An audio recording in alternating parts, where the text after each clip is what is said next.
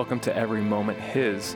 This sermon was preached from the pulpit at Holy Cross in Kearney, Nebraska, and we pray that you are blessed by the preaching of God's Word.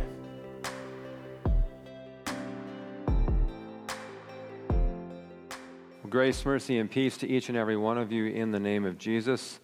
Amen. During this season of Lent, we're going to be taking a look at the Epistle of James, a short little 5-chapter book. And for all these sermons, it'd be a really good idea for you to have a Bible open. So go ahead and open up to James chapter 1, either in your Bible or a pew Bible. That's going to be on page 1011 in our pew Bibles.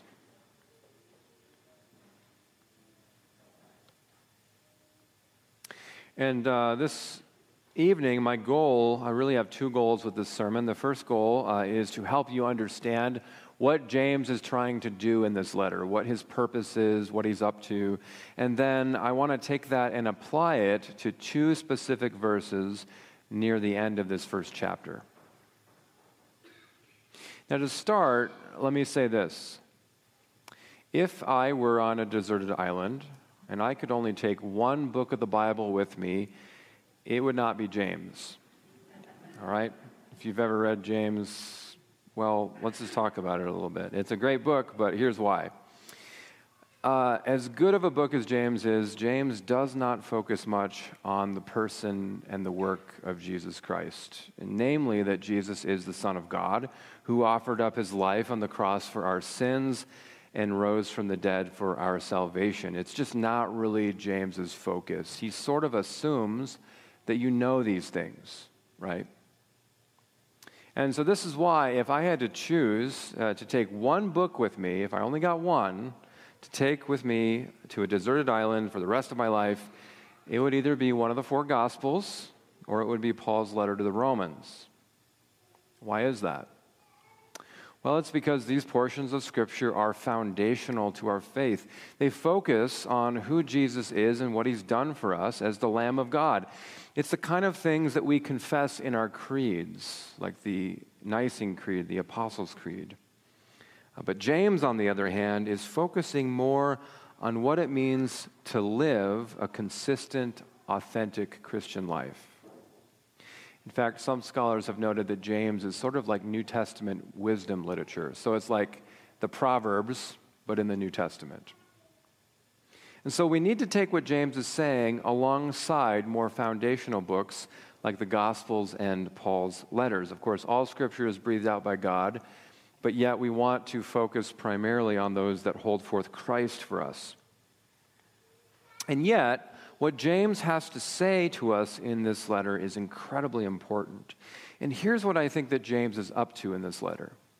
He's challenging the church to take its confession of faith seriously.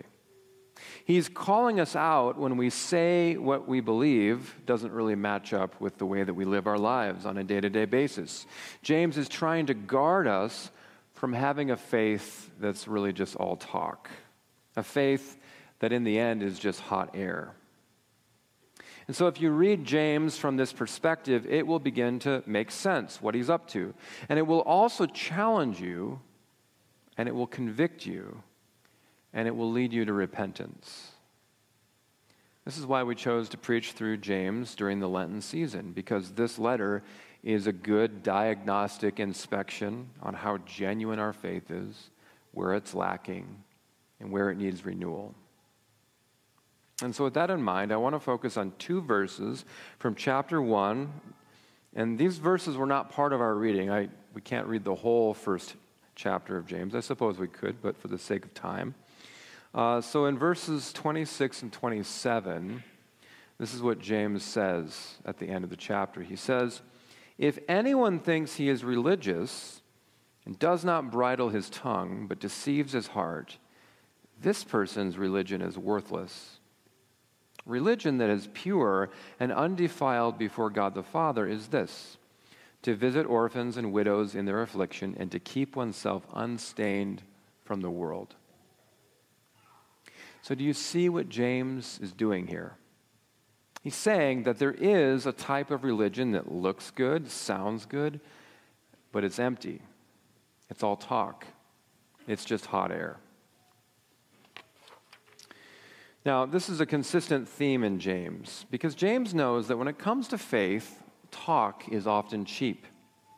He wants us who have been saved by Jesus to talk less about what we think we might know about God, and instead he wants us to be quiet and listen more carefully to the Word of God. And not only listen to the Word of God, but also to be doers of the Word, as he says in the first chapter.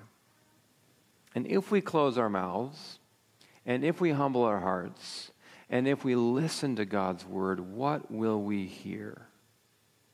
What will we be called to do? Listen again to verse 27. Religion that is pure and undefiled before God the Father is this, to visit orphans and widows in their affliction and to keep oneself unstained from the world. If we stopped and listened to God's word, we would hear this, that God really, really cares about weak and vulnerable people, or as James says, orphans and widows. You see, the ancient world did not have any Social Security or Medicare or Medicaid or life insurance or really any other kind of safety net for vulnerable people. And nobody was more weak and vulnerable in the ancient world than widows and orphans. So James tells us that the real religion that God accepts as pure and holy is the kind that goes and visits orphans and widows in their affliction and that keeps itself unstained from the world. Now, what does this mean? And how in the world is visiting orphans and widows and keeping yourself unstained from the world connected? What do those two things have to do with each other? Well, for one, the word visiting carries the idea of a relationship. Going to be with somebody in their space, in their affliction, in a personal, compassionate way. But not just that, not just visiting. But also visiting has the idea of going and doing something about the suffering of the person you're visiting. For example, in Matthew 25, the parable of the sheep and the goats, Jesus speaks these words to the sheep. He says to them on the last day, "I was hungry and you gave me food. I was thirsty and you gave me drink. I was a stranger and you welcomed me. I was naked and you clothed me. I was sick and you visited me." The same exact word that James uses. I was in prison and you came to me. Now, what does all of this have to do with keeping yourself unstained from the world? Is James saying God loves it when you visit orphans and widows and when you avoid watching Game of Thrones and other kinds of worldly things? Well, maybe. I mean, it's not a good idea to pollute your imagination with stuff like that. Here's what I think he means, and it's actually connected to visiting orphans and widows. So often in the New Testament, the world refers to this, to going after riches and pleasures at the expense of God and others. So listen to what John says in his first letter. There it is. John says this, he says, "Do not love the world or the things in the world. If anyone loves the world, the love of the Father is not in him. For all that is in the world, the desires of the flesh and the desires of the eyes and pride of life is not from the Father, but is from the world." When John says that phrase, the pride of life, in verse 16, what he's really talking about is boasting in goods or possessions or our livelihood, our riches. And so even though orphans and widows are important to God, you won't really care about orphans and widows if your main focus in life is how to be rich, comfortable, and successful. And so regardless of what you might say you believe, having such a worldly focus makes your religion just a bunch of empty talk. Now, I want you to see this. Care for orphans and widows isn't just some random thing that James is saying that we should all care about. It's not just an isolated verse. It's actually at the heart of who God is and what he's done for us in Christ. In other words, our motivation for caring for orphans and widows comes from the very character of God himself and from his gospel. So James tells us that true and pure religion consists in visiting orphans and widows in their distress. And so I want to talk a little bit more about that word visit, because it's a wonderful Bible word. If you search out that word visit, you'll see that this same word is often used in the Old Testament to refer to God visiting his people in their distress. And what it means is that God shows up into our suffering and he does something. He acts to save, redeem, and heal. So, for example, in the book of Exodus, God visits his people who are living as slaves in Egypt. And his visitation means that he also comes to save them from their slavery and bring them into the new land. And so when God visits his people, it means he shows up to save them in a personal way. All of this comes to a head in the New Testament with the coming of Jesus Christ into the flesh. I mean, you can't get more personal, more of a visitation, right, from God than the incarnation, God in the flesh. And so in Luke 1, right after the birth of his son, John the Baptist, Zechariah says, "Blessed be the Lord, the God of Israel, for he has visited and redeemed his people." And this, of course, is looking forward to the birth of Christ, who visited us to save us, redeem us, and heal us.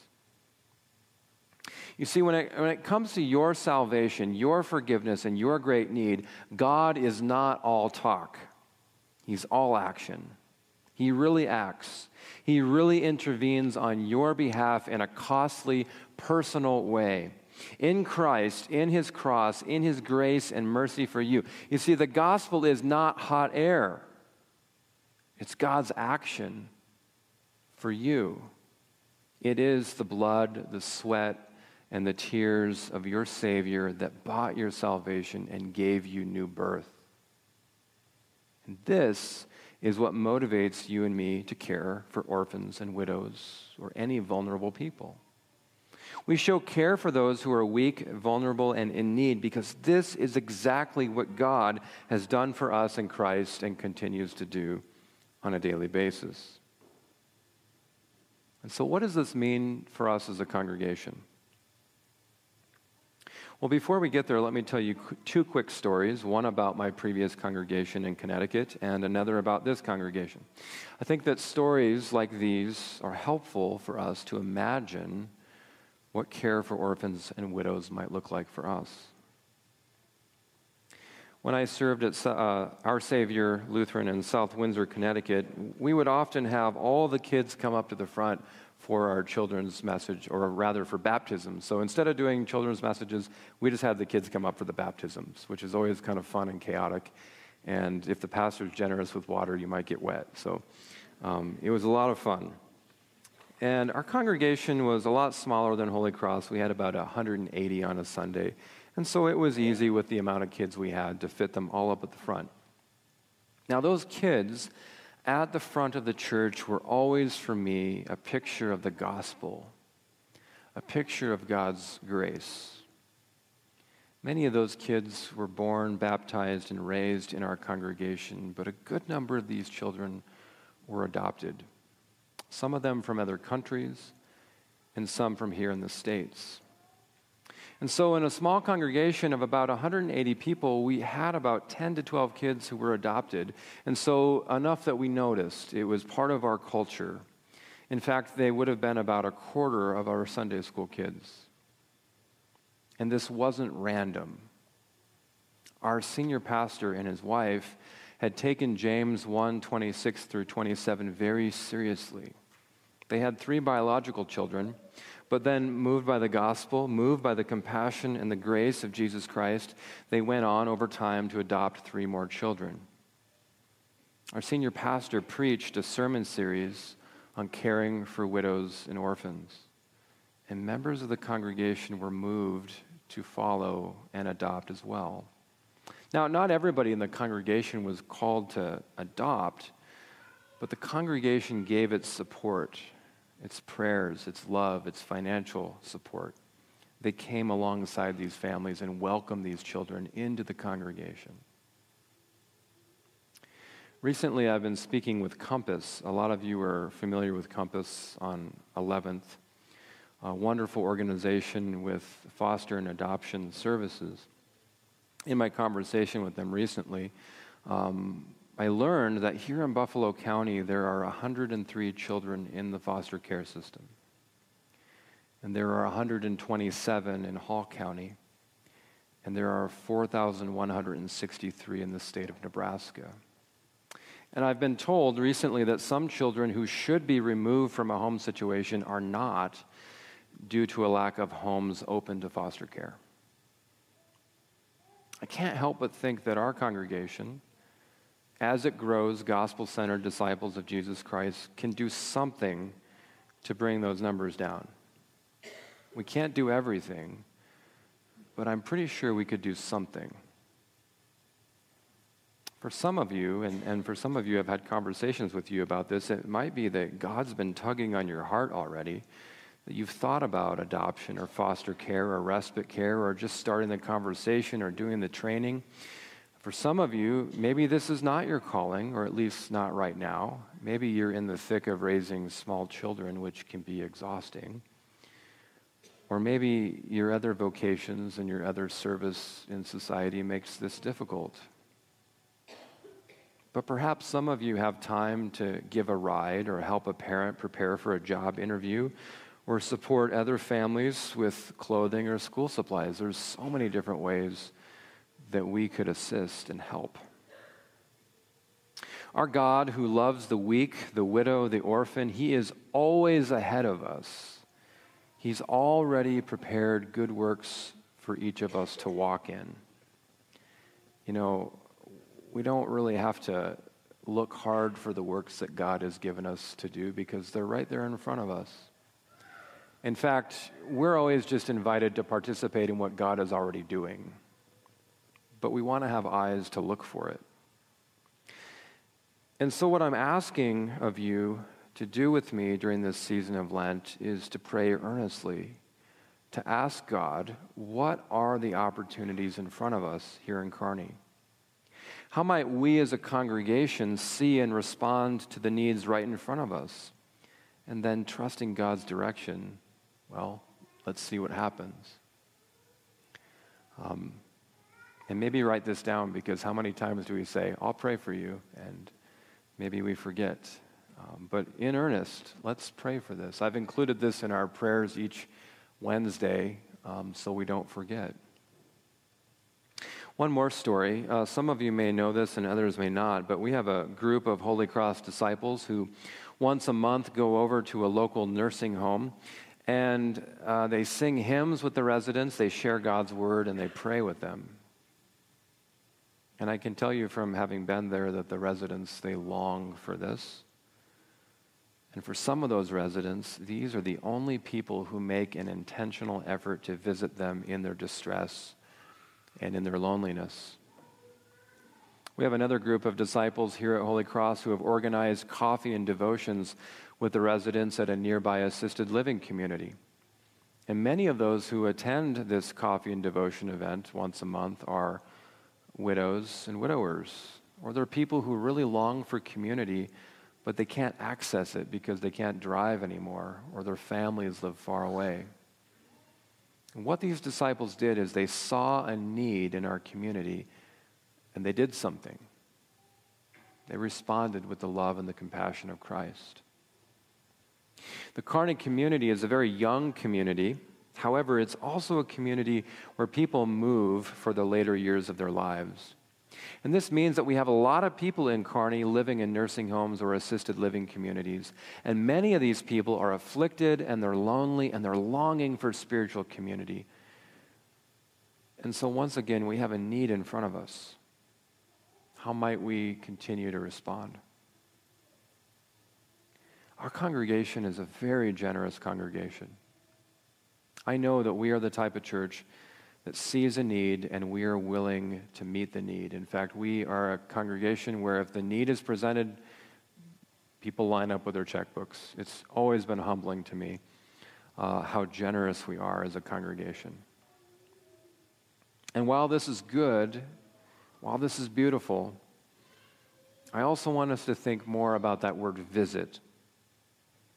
When James talks about visiting, he's going beyond financial support, and he's talking about a face-to-face human relationship, not only helping with resources, which is good and essential, but also walking alongside people in relationship. When it comes to our local mission and outreach efforts, this is an area where I think that we can grow. In fact, as we had a recent town hall meeting here at Holy Cross, this is something that came up, is we need to focus more on local mission. I agree. Giving food and financial support is good. But what's even better is when we do such things in relationship with people. You see, God so loved the world that he didn't just send us a care package or write us a check. He came and he visited us in the person of Christ. The Word became flesh and made his dwelling among us.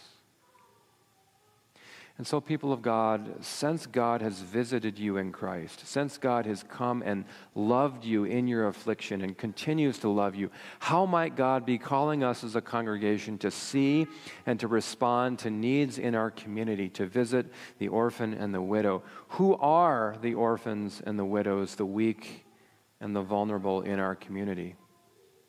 We cannot do everything. In fact, as a congregation, it would not be wise to try to do everything. It's better to be focused on just a few things. But by God's grace, we can coordinate as a congregation to do something. And I'm not sure exactly what the something is, but would you please pray with me this Lent that God would stir our hearts? Would you please pray with me that God would bring about something in this congregation that we could never have done in our own wisdom or strength? Would you pray with me that we would, as a congregation, together see the need in front of us, agree on that need, and then that God would lead us to act? May God grant it for the sake of Jesus. Amen. Thanks for listening to this episode. We hope it was useful for you. If you found this particularly useful, you can share this episode with friends or family. You can also subscribe to our podcast on whatever platform you're using, or give us a review. That really helps other people find our podcast. This is also a teaching ministry of Holy Cross in Kearney, Nebraska. And so if you do not have a church, we would love to welcome you into our community to build you up and to share the joy of salvation with you and the rest of the members here at Holy Cross.